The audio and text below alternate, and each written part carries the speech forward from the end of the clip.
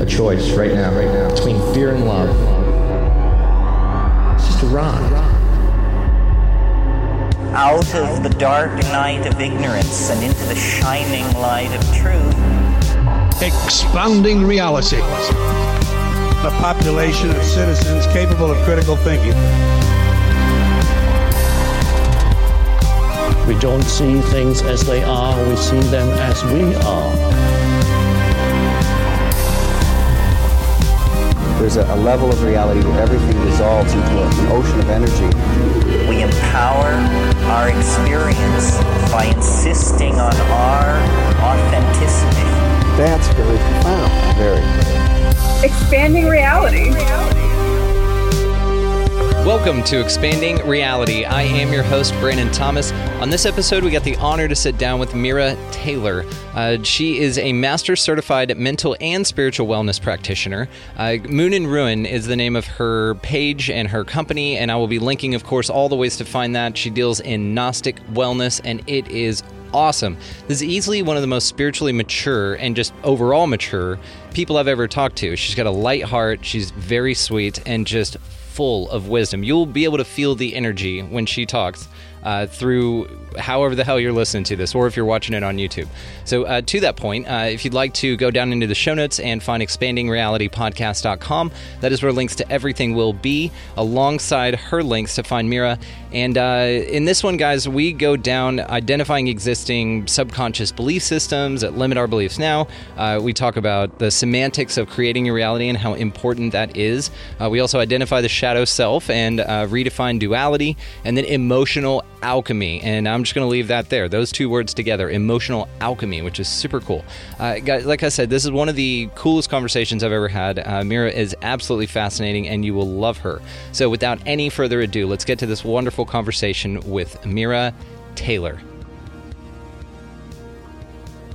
All right, everybody out there in listening world, we have a very, very exciting episode. We have Mira Taylor on from Moon and Ruin, and I love that name, by the way. It reminds me of in 30 Rock. Did you ever watch 30 Rock?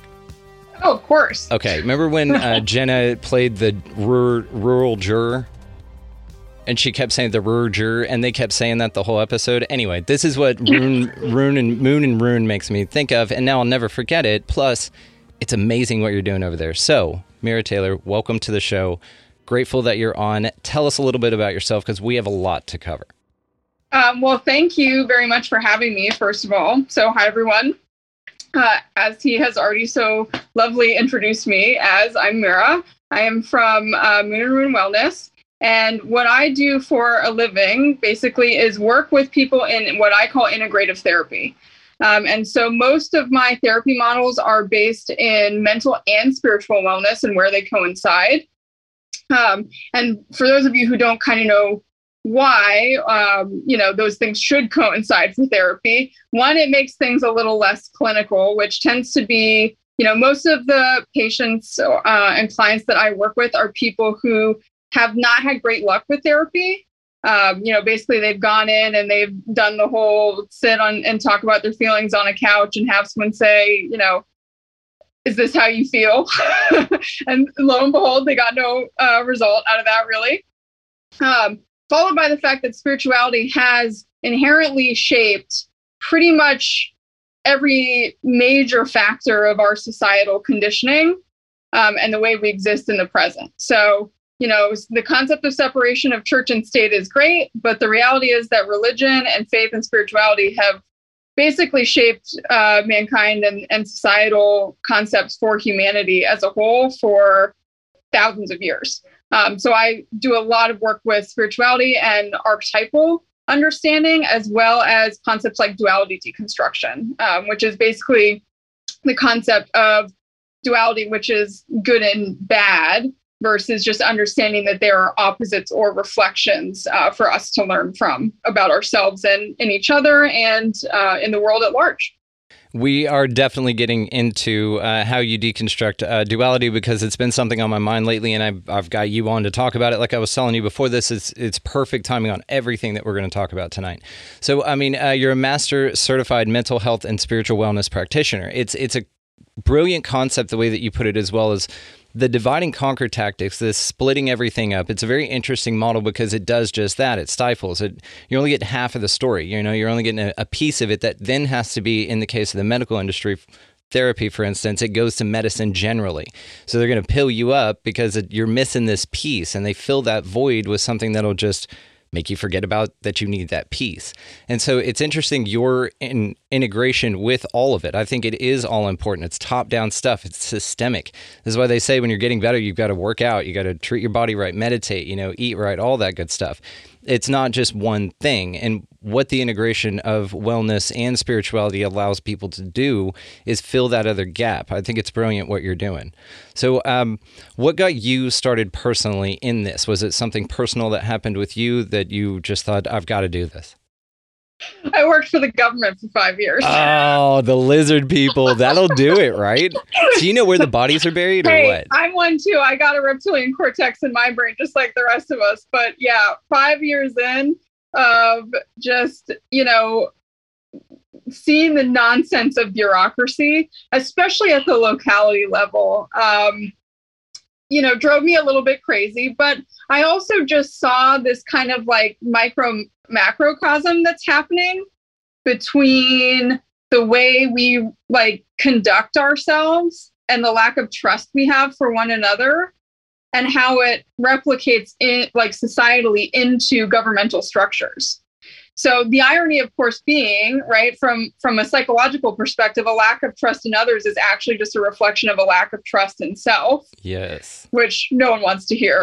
No. But basically, no. I worked for 5 years learning about myself without realizing it until I woke up and realized it was like, I don't like this, so I'm going to leave. Isn't that beautiful? I mean, that is. You're always, grow where you're planted, right? And you were planted in that situation and you grew out of it by being surrounded by what you're not. I love that. It's about, and that's what a lot of this is. It's figuring out what you're not, what you don't resonate with. And then everything else kind of surfaces, and it's easy to pick through after that. So how does one go about identifying existing subconscious belief systems? So this is one thing where I think the subconscious is where it is programmed. This is where it starts. This is where you've got to tap into to make any substantial change. You can get all the crystals and you can do all that. This is where the work is done. So tell me how that limits our potential. So, oh man, this is one of my favorites. And not everyone, but most people, when they hear this, especially since I do spirituality as well as part of my therapy, automatically think it's like solely religious beliefs that we're talking about. Okay. It's so much more simple than that. It's literally the beliefs you have about you yourself as a person that can limit your potential. So, and I work a lot with people around NLP, which is neuro-linguistic programming. It's the way that we use language, not just within our own mind, but with others as well. And it's as simple as, when you're going through your day and you mess up on something and you followed up with, I'm so stupid, right? Like how many people do that on a daily basis like it's nothing? And these are the sort of repetitive subconscious belief systems that we end up sort of really distorting ourselves with and buying into and believing because we're constantly repeating them to ourselves. It's also, one of the best exercises I have for people to start recognizing limiting beliefs that they have about themselves or negative self-beliefs is to take what I call a pause perspective every time you look in the mirror and actually listen to that first thought that came in your mind about what you saw. For most people, it's not a kind thing. And that voice is how you truly feel about yourself. It's your core belief around who you are as a person. And automatically identifying, right off the bat, when you look in the reflection as something you don't like or something you want to reject is such a telling sign for how you will interact with the world around you at large. Because that one single interaction right there pretty much shapes every other interaction you're going to have throughout the day just by building that instantaneous perspective from looking in the mirror. You know, and this is why I am a big fan of things like little Post-it notes and stuff like that that just say, I love you. And that's one of the things, a habit that I got into a while back I heard this, it was a passing thing, and I just started implementing it, and it's been nice. Because exactly what you said, whenever you look into a mirror, this is what I do, this is what I implemented. You just say, I love you. Every time you catch your own eye in a mirror, whatever, a reflection, just maybe even pop off some finger guns to yourself, man. Have some fun with it. You're wonderful. Say, I love you. And just watch how things change. And then you can do these little, like, I love you, I'm perfect, I'm whole, I'm strong, powerful. You can do affirmations and stuff and line your mirror with them. And even in the side periphery of your vision, it is subconsciously seeking in there. And that's why it's so important whenever you talk about like mental health and things like that, even videos that you watch and stuff, even if you're like, this doesn't bring me down. No, it's doing something on a deep level, on a subconscious level, and it really does trickle in. It's when you get really frustrated, when you attempt to transcend that and move on to a new level, that you realize that you've anchored yourself with all this baggage back here that you've now got to work through and deal with. So by people like you bringing us this information with what you do, and you're brilliant at it, it brings awareness to that at your point of development now. And if you're young enough to hear this early, hell yeah, high five yourself, go finger guns in any reflection right now and tell yourself you're lucky for getting to this information early. But this is something you can start at any time. So what's just some good advice and some catches that you can give people who fall into this trap all the time, even things that they wouldn't be aware that they're doing, they're doing subconsciously? So and this is one of the best ways to identify some of the limiting beliefs also, is to start building what I refer to as the dictionary of self. So there are words like success and happiness that we sort of nebulize as being separate and away from us. They're goals we want to achieve. What most people don't realize when they have done that is what you also have done simultaneously is subconsciously define it as away from and separate from yourself. So when we sit there and we go, I'll be happy when I'm successful. Instead of doing that, one, realize that that's a limiting self-belief, because there are definitely already parts of you and your life and your experience where you have enjoyed and partaken in success. It is only your unwillingness to define it as a present feeling and essence for you that's keeping you from it. So many people do that. It's called like throwing the stone, which is basically like metaphorically what hell would be, right? Yeah. Which is to say that, instead of like, I'll call this happiness. Okay. This is my happiness. I'm going to put it down here now. Where'd my happiness go? Oh, I got to pick it up again. And so every time you pick it up, then you go, okay, well, now what do I do with it? And then you like throw it or put it in another room, or like you have to find something to do with it instead of just being present with it and saying, oh, maybe I'm just successful as I am. How can I identify these moments? And by identifying them, get more of them because I've accepted the reality and the feeling of them already existing inside of me. So those are the main ones. Success and happiness are huge. The way we define gender for ourselves is a huge one. So like, I have many male clients who have defined masculinity as something where, emotions are weak, accepting the way you feel about things and being open about it and communicating in a way that seems emotive is, wrong or unmasculine. Same thing for femininity. There are a lot of women who decide, okay, I'm not feminine because I don't wear that much makeup, or I don't do what this other woman does.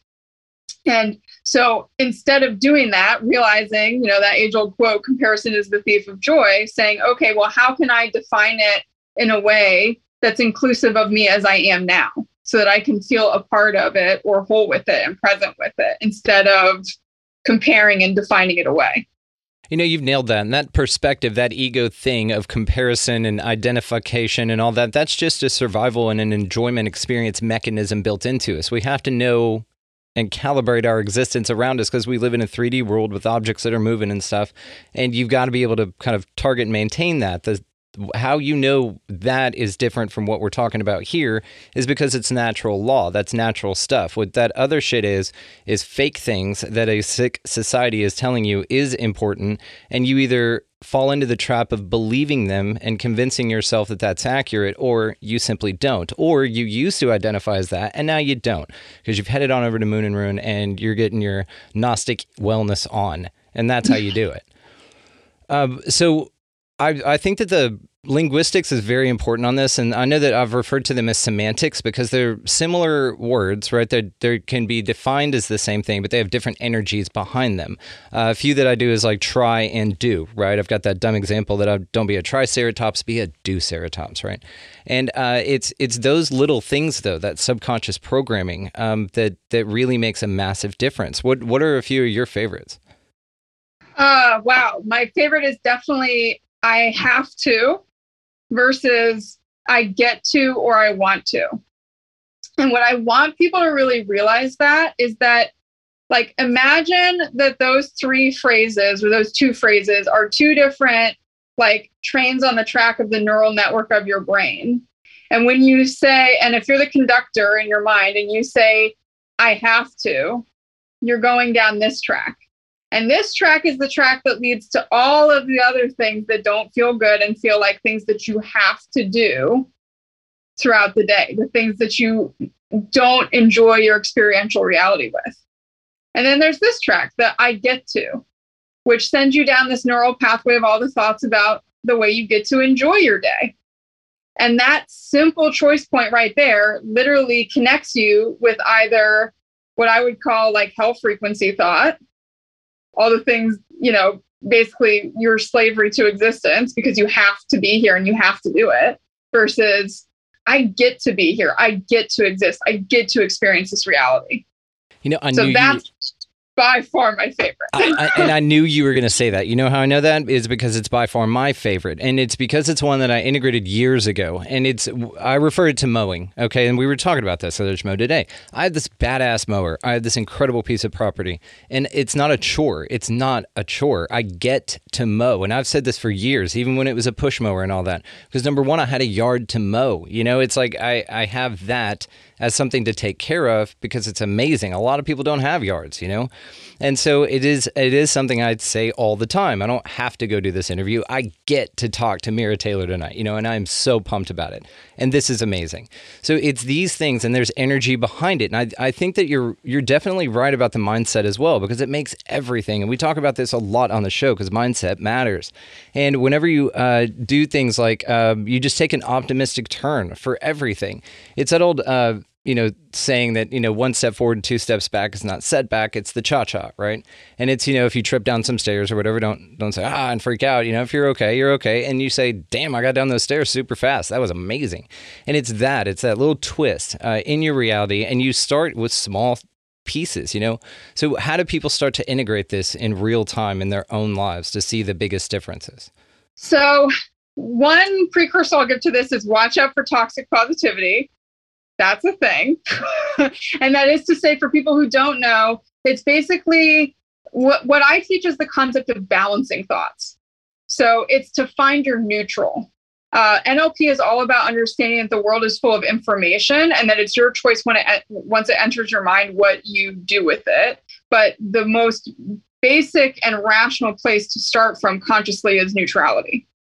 So the concept of toxic positivity is basically, you're never allowed to be upset about anything. And the irony is that it turns you into a person who, if you ever have a bad thought about anyone or anything, or even yourself, you end up being mean to yourself because you did it. Interesting. So yes, that's I know something exactly for people to be aware of, because it's this weird space that I've been noticing as I continue to work with clients who basically have been like, well, no, I'm putting the positive spin on it. And I'm like, well, sometimes you just have to take it as information. Sometimes forcing yourself to put the positive spin on it is forcing you to also not like the person who originally took in the information and like reject larger parts of yourself. So that's a whole thing. But what I refer to as far as balancing thoughts is basically it's to say, okay, I perceived this thought this way. how can I construct it using language intentionally to create a positive thought and then a more neutral thought? And then which of these things gives me the most information? Or do I get more information from being able to compare and contrast my ability to be more intentional with language and how it shapes my perception of an event? It's amazing. Do you ever outsource some healing methods to other people, as far as like, do you have a community and a network of folks that like one person does sound healing or something like that, and you feel like, okay, we've got this going on and I'm going to add that to your prescription, basically? So I believe in specialists. I grew up under a mom who was a vet, and ironically, she worked at a lot of clinics where she got in trouble all the time for like sending people to the specialist. But they're a specialist for a reason. So yes, I have people that I work with who are, mostly energy healer based. I do some energy work, but most of what I do is more along the lines of the subconscious mediumship. And then I also, one of the major ones that I work with is someone who's a sex and self-love intimacy coach or healer. And I actually work with her myself, but I also send clients to her as well, because sexuality, especially through the way we're societally constructed for it and the mindset we're given, that has been both politically and faith-based, kind of programmed into us. 100%.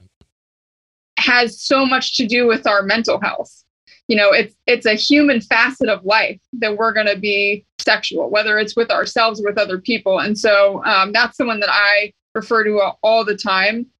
And I've also referred to hypnotherapy. I think hypnotherapy for specific things can be a highly effective healing modality for people, depending on what their blockages are as well.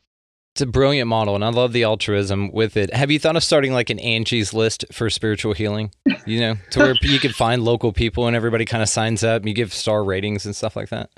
I haven't, but that's an awesome idea. It's yours. The goal right now is a book, actually, and I have a book and a course that I'm working on, so that hopefully people will be able to, even if you don't want to see someone private session wise, you can at least access the course or buy the guided journaling book and do some self-exploration and some self-healing. Very cool. I will, of course, have you back on whenever all that gets rolled out, and then we'll link all that stuff. Good incentive. And of course, how to find you. Oh no, you're wonderful. You're Soul Tribe anyway. We got a lot to talk about for sure. So I want to talk about duality. So this concept of duality, of this like good, bad, dark, light, yin, yang, all that stuff. I've been really playing with this lately, and I've first on your spiritual journey, usually, one of the first things that you come across is this concept that it's not good or bad, it's what serves you and what doesn't serve you, which I'm a big fan of, a big subscriber to that. That allows judgment not to play into something that you do that's maybe not a little bit taboo, which, I've also had a guest on, Jenny Rivers, that talked about taboos being guardians to secret knowledge. So there's that whole thing, and just trusting your intuition and all that. Now, whenever you talk about duality as a concept in spirituality, usually now I've gotten to the point where I've zoomed out even further a little bit and see it as one thing. It's one entity playing roles here for your development. What are your thoughts on duality? So my thoughts on duality is that it's basically a mirror for everyone to learn from. It's funny, I just did a guest blog post on where the concept of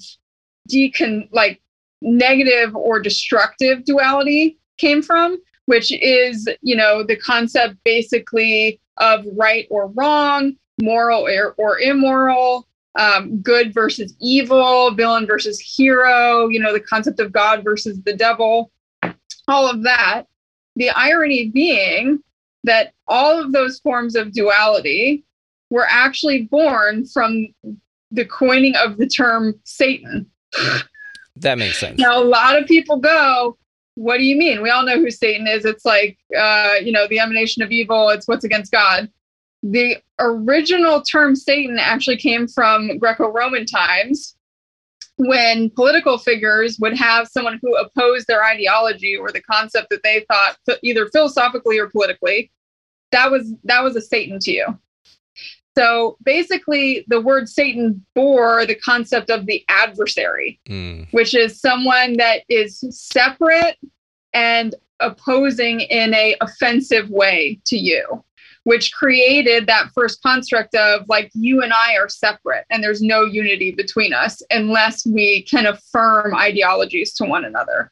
And if you can't affirm my ideology, then you're a Satan.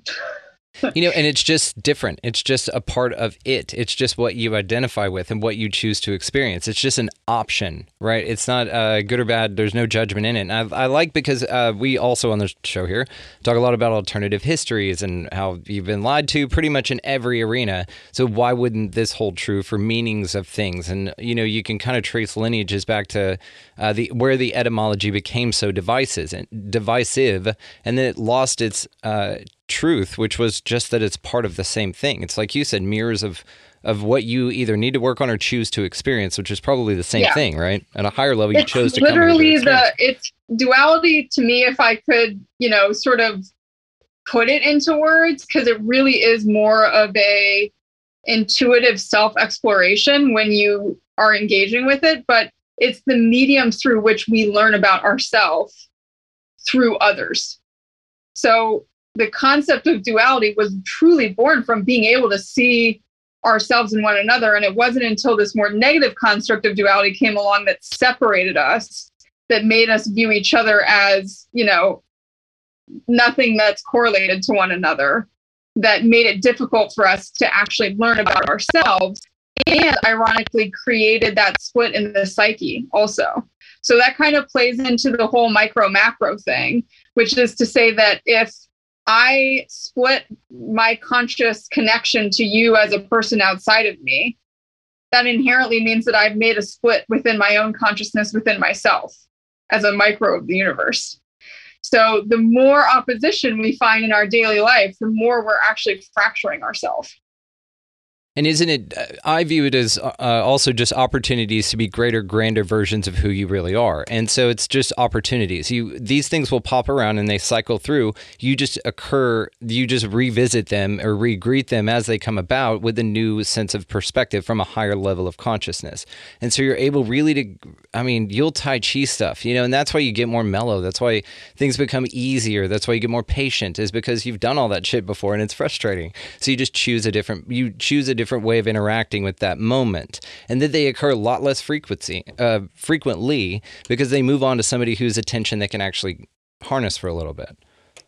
Right, exactly. So that's the irony too, is like the kinder you become within yourself to yourself, the less interest the exterior has in engaging in a way that is showing you that reflection, because it no longer needs to show you that reflection for you to learn how to be nice to yourself, which ironically was the point the entire time anyway. Yeah, it's that old thing from the movies, right? You've had it in you all along. And, it's that concept of like attracts like. That's just what it is. It's what and for just sake of, and we use terms like vibrate at and resonate with and all that stuff. And it's just a way of articulating kind of your vibe, dude, your feeling, how you're interacting with the world around you. And really what that is how you interact with yourself. The outer world projects that which you believe about yourself. And it's these black belt concepts in reality that really are when you start playing around, and that's when it starts to get really fun. So what's like the craziest, coolest thing that you've been able to bring about or manifest for lack of a better word, in your life deliberately? Wow. So deliberately, you were like, I want that shit, give me that shit, and that shit came. The reignation of the divine in humanity, and I'm watching it happen. Oh, shit. Okay. That's a hard flex. You're going to definitely have to go on that. Go ahead. It wasn't, it was me, myself, and I. Yes. Is the way I see it. You're responsible for the shitstorm that's going on then. That's but I don't view myself as just a singular entity anymore. So it's waking up to realize too, like, yeah, that's another funny one.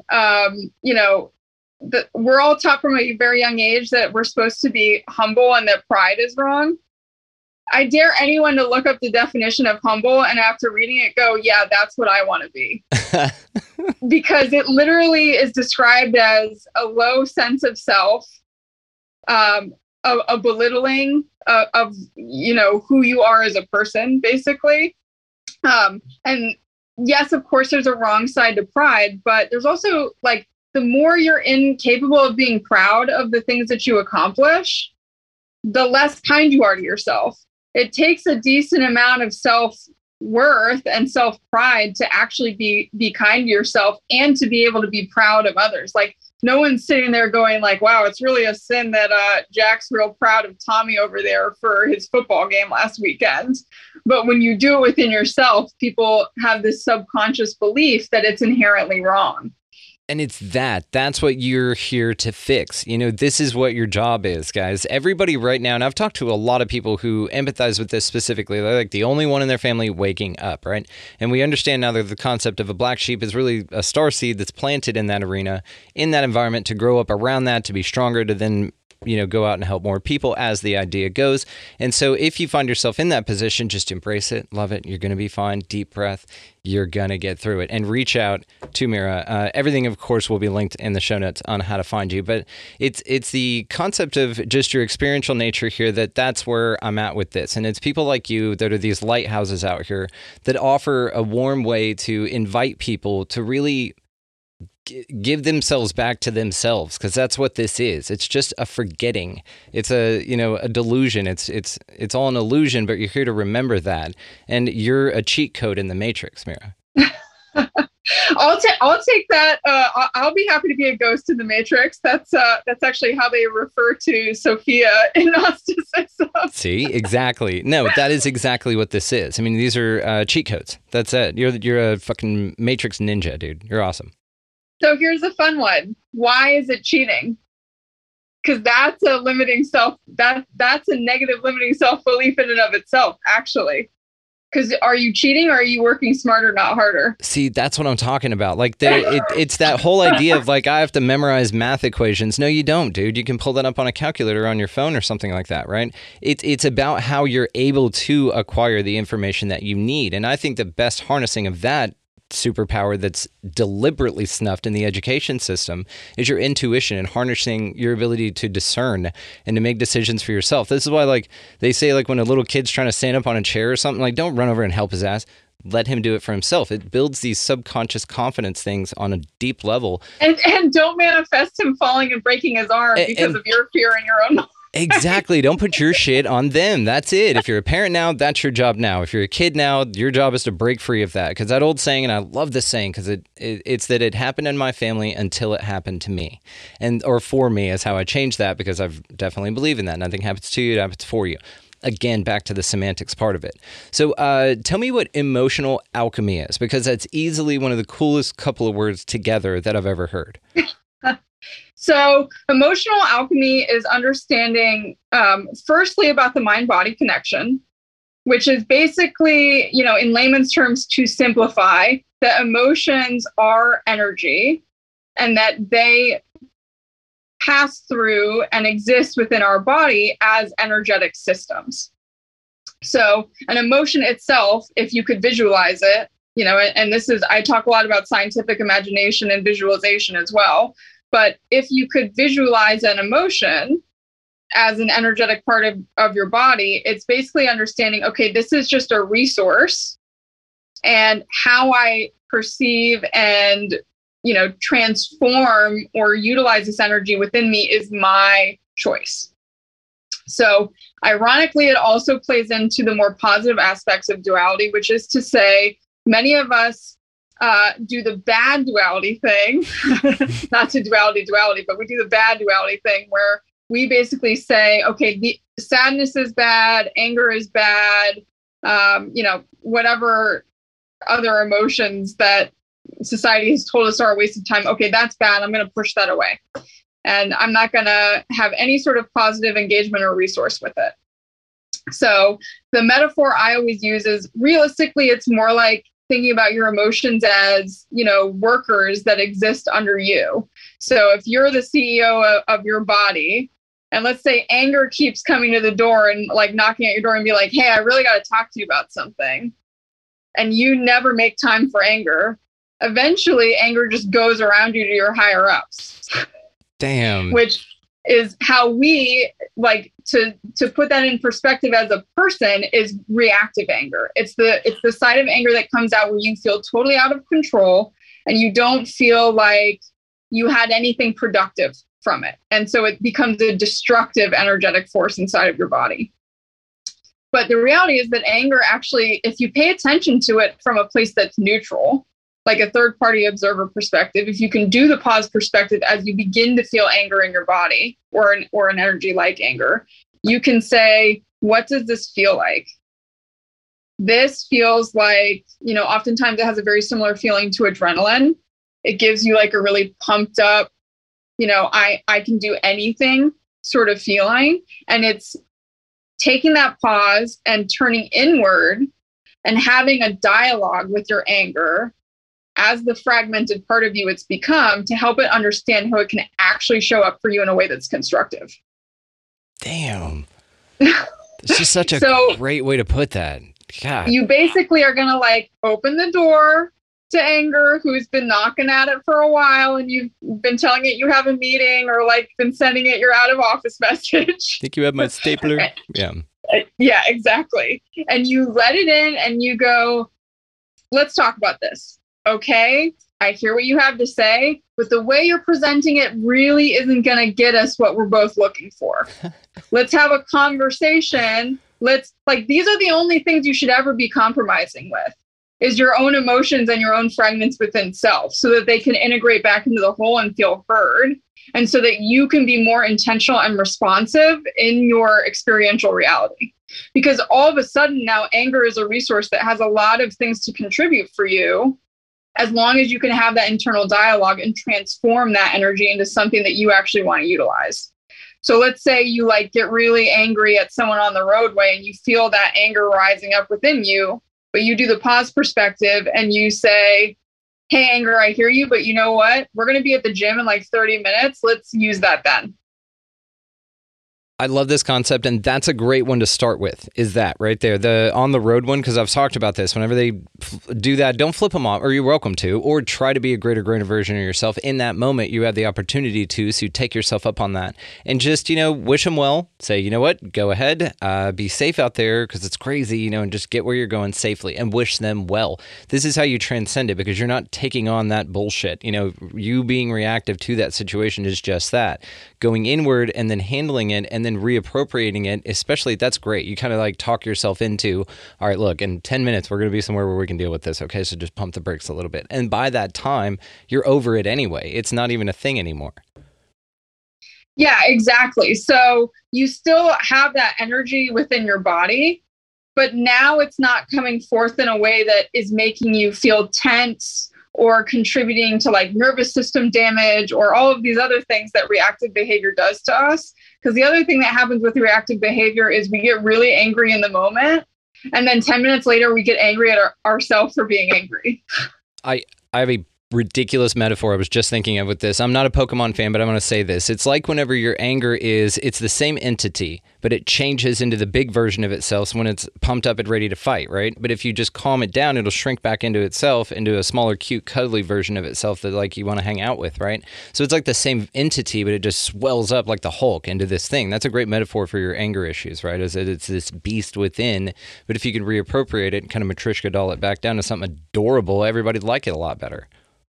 Yes, exactly. So the irony is too that this kind of plays into like some of the dualistic concepts of things like sin as well, which when you look at when I look at it from an NLP perspective now, these are all words that can be other words just with shame not attached to them. Yes, thank you. I love that.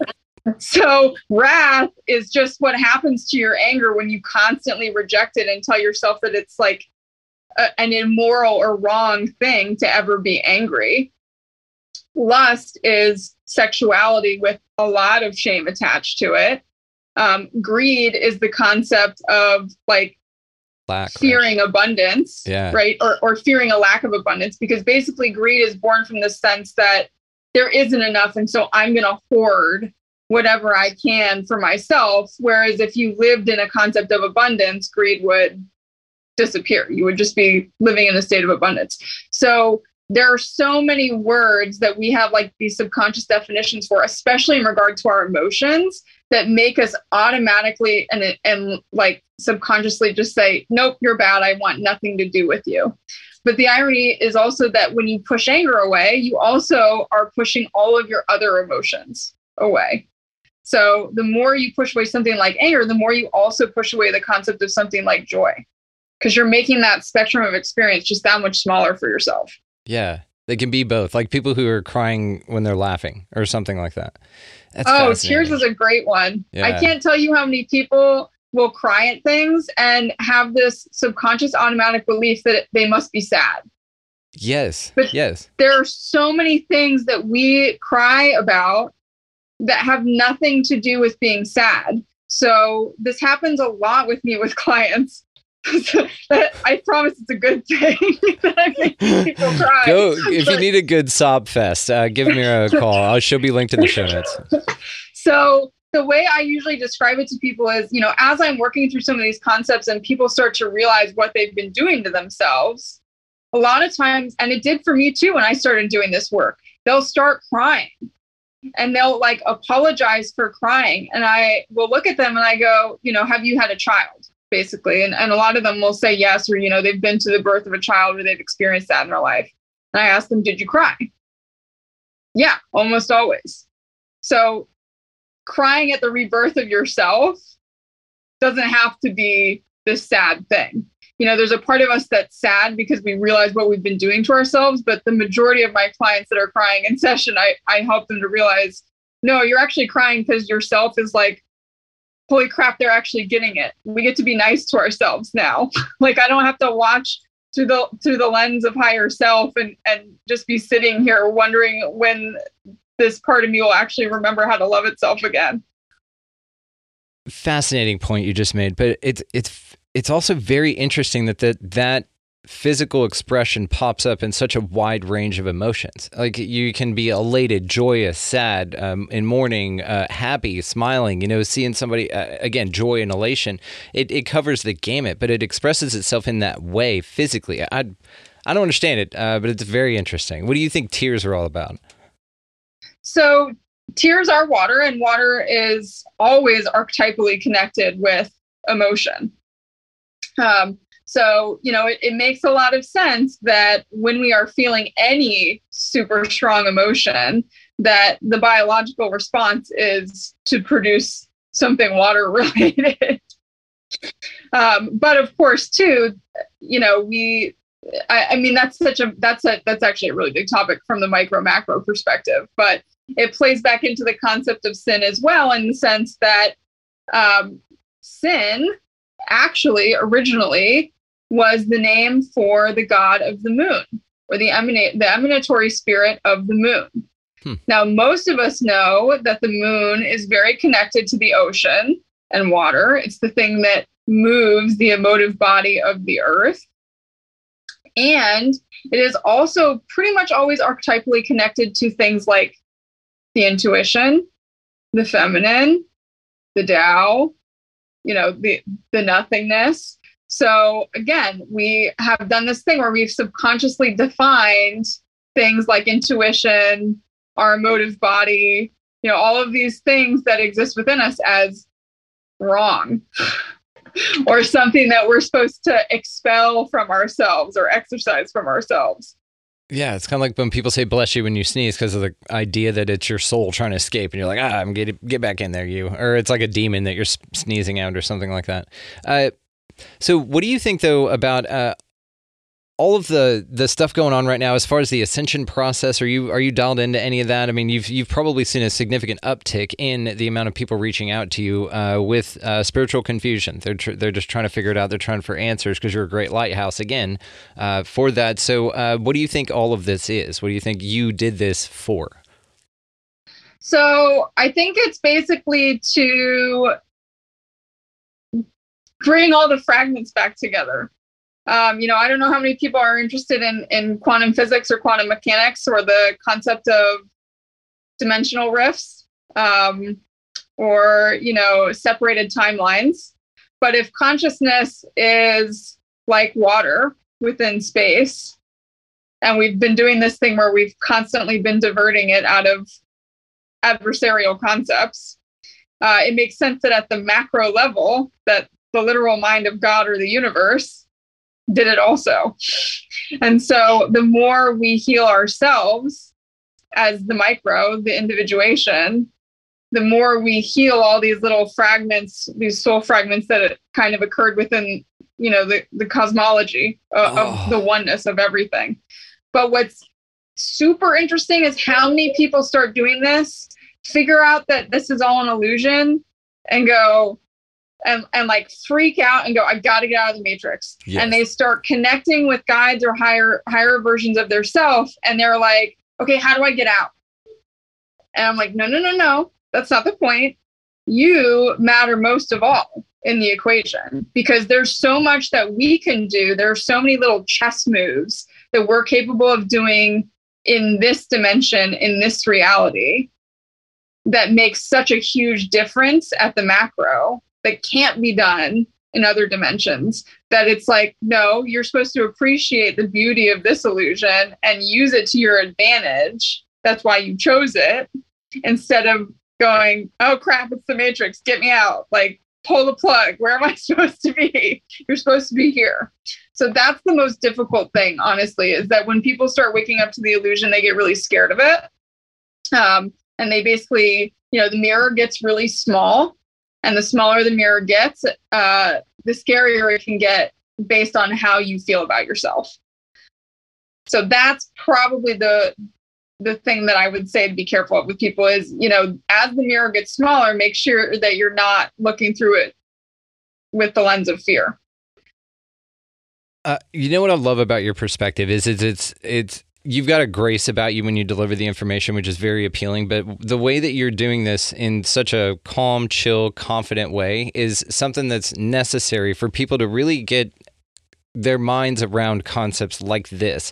And what's interesting is when you meet people like you're a few rungs up the ladder, but you've got something to offer for everybody as far as perception goes, because you've really got an awesome, well-rounded way of looking at this stuff. You've already even transcended, redefined duality, which is very interesting to me. And I think that people find people at different levels of their experience when they're ready. As when the student is ready, the master will appear, right? And so this is why it's really fun to have you on now, because we're all ready for this. We're all ready for Mira, and to tell us what to look at, right? Because Mira is look in Spanish.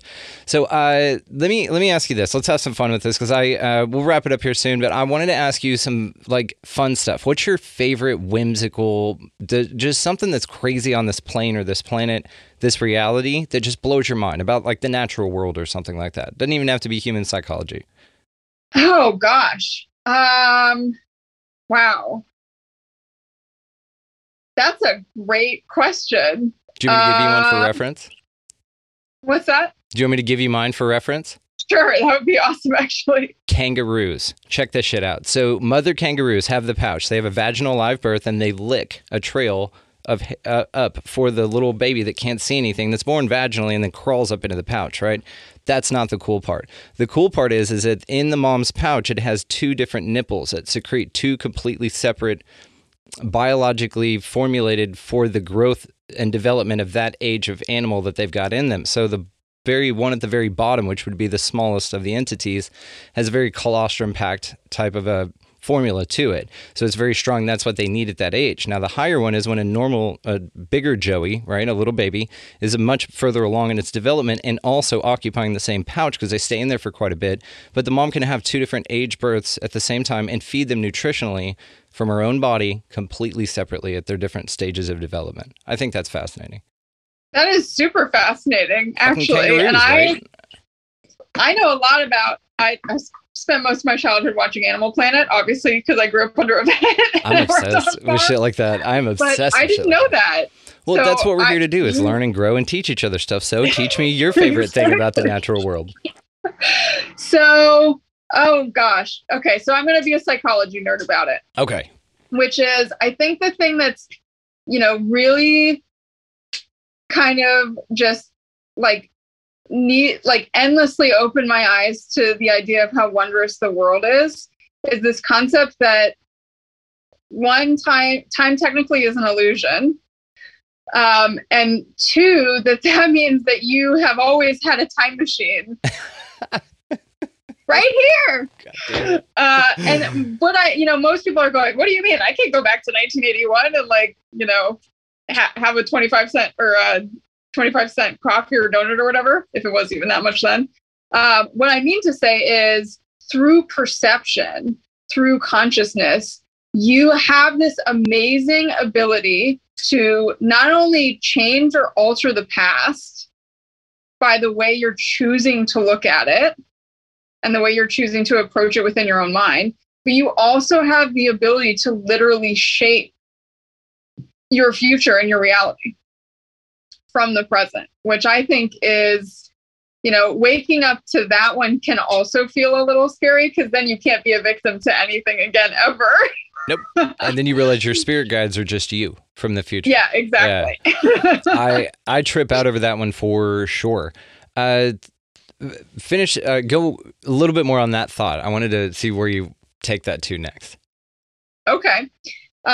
Well, let's do a perception game. I love doing it. Actually, I always do it with the religious stuff, which, people are like, oh, it's so religious based, but I'm like, it shapes so much of society, so I have to. So one of the really holy shit moments for me as I've done perception work in my own mind and dictionary of self and changing the way I view things is, I don't know how many people know about the concept of the Leviathan in the Bible or in biblical scripture, basically, which is this primordial sea serpent that comes about at the end of the world, and it's referred to as the Hellraiser. So the more I got into understanding quantum physics, how consciousness works, how science is really coming to understand that it's frequency, and that the whole point of ascension is to raise your frequency. Well, if hell is a frequency that you're living in, doesn't seem so bad to be raising it, does it? Yes. Oh, that's awesome.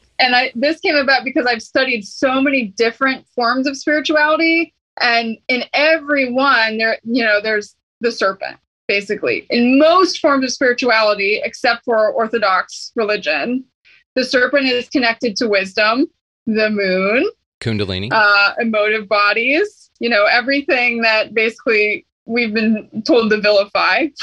Yeah. And here we have this serpent that's supposed to come around and end the world, which, some types of worlds need ending. I don't think anyone is going to miss the productivity bug, hellish mindset we've all been. Dude, it's like that.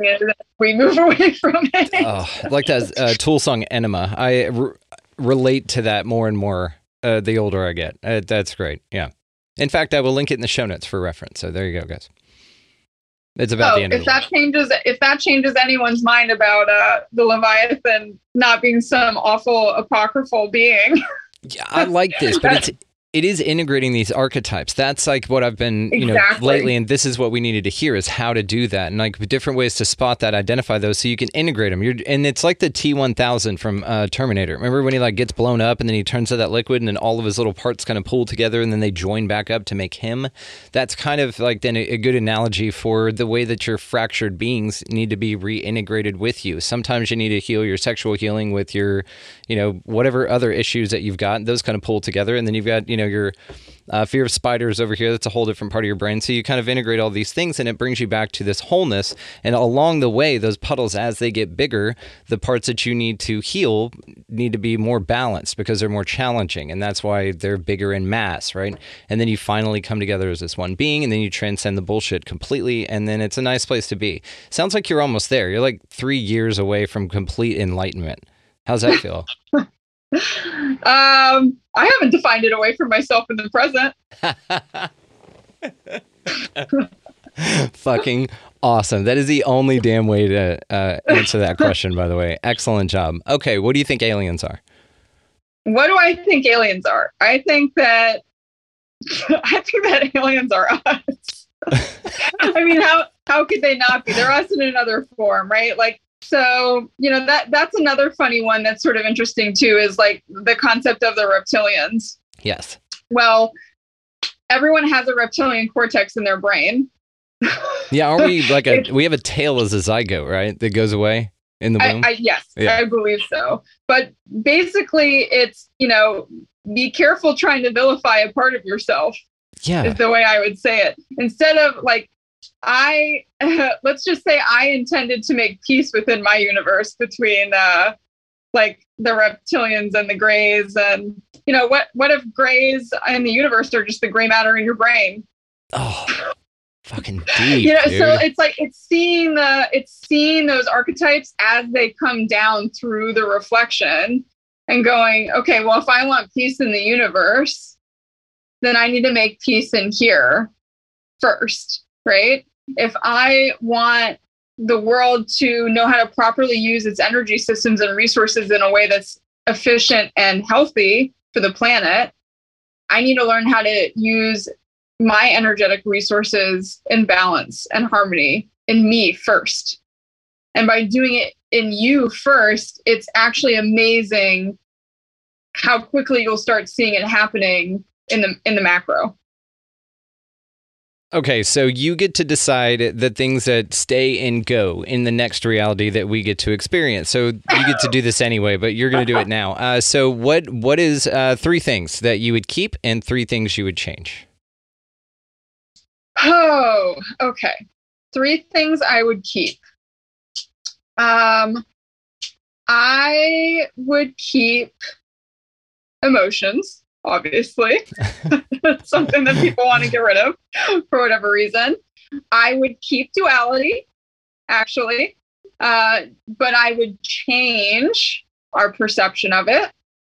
I would keep the self, which is the individuation of consciousness of the cosmos, but I would remove ego, probably. I refer to ego as the parasite to the host being self.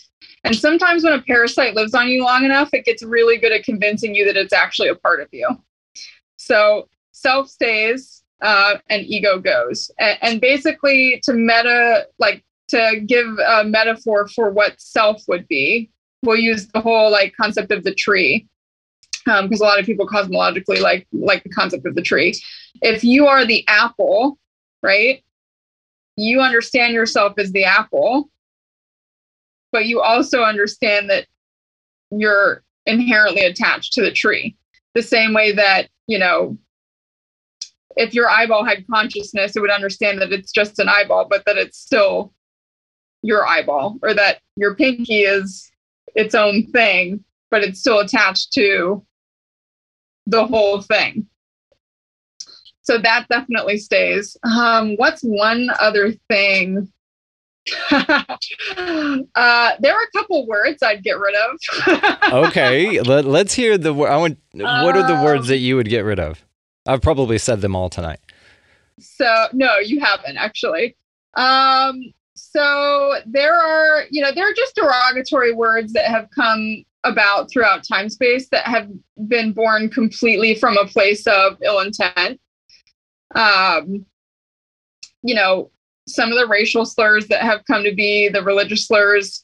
I don't know how many people know that the word bitch was actually born from Nazism, because that was their way of referring to women as female dogs. So that word can go for me. Yeah. I'm trying to think what else, but no, I mean, it would be a few words. Satan, the concept of Satan might be one of them.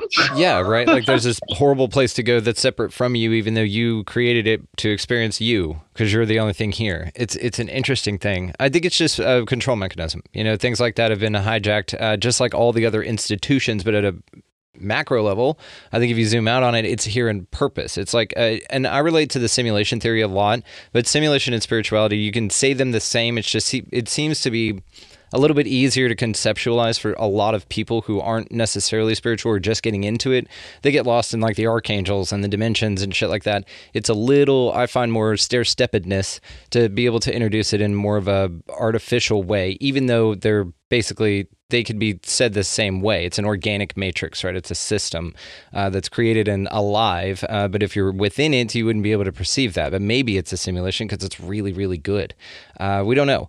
But, what's interesting, too, about the simulation versus spirituality arguments when it comes to high strangeness in particular, like what you were talking about dimensional shifts and stuff, I think that there's a lot to this because you can see people working it out from two different perspectives. It's not like it's completely erroneous on one side, scientifically, let's say, because then they'll just come up with a technology that could do it, even though that technology may be rooted in spirituality because there's nothing separate, right? It's almost like the equivalent of them, like the Wizard of Oz, when he's behind the curtain and he's pulling shit, it looks all fantastic, but really it's just nonsense, but it can be achieved through something greater. It's almost like that with these kind of concepts. So what's one thing that's not here that you would add to your next one?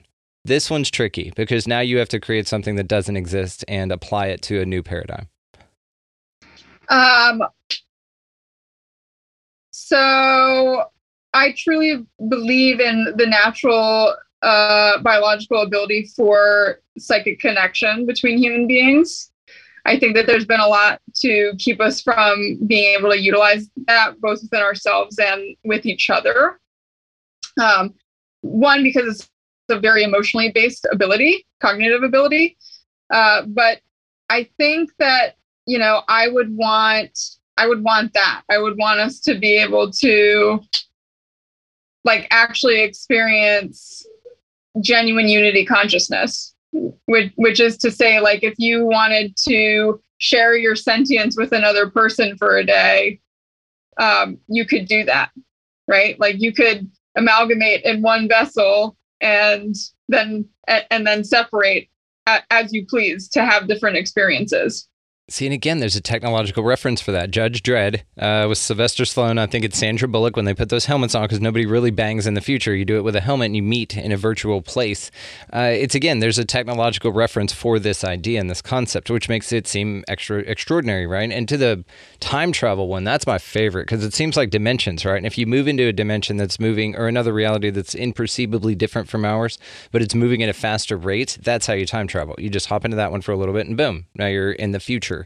From here and then hop back out. And so these things are very spiritual, but they can also be viewed in a scientific context because the world has divided them. And I like what you're doing, which is bringing them back together. So Mira Taylor, you're absolutely incredible. You are welcome back anytime. All of the ways to find you will be linked in the show notes. And y'all go check her out. She's incredible, clearly. I mean, you're just one of my favorite talk-tos I've ever had. So thank you so much for your time.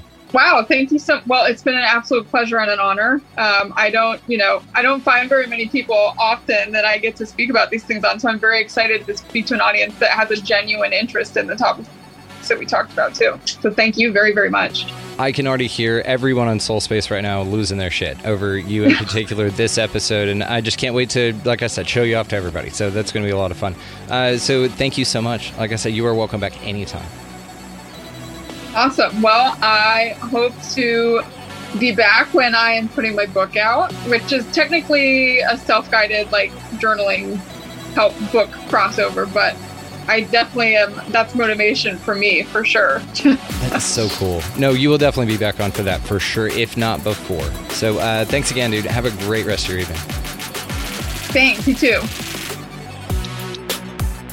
Absolutely amazing. Absolutely incredible.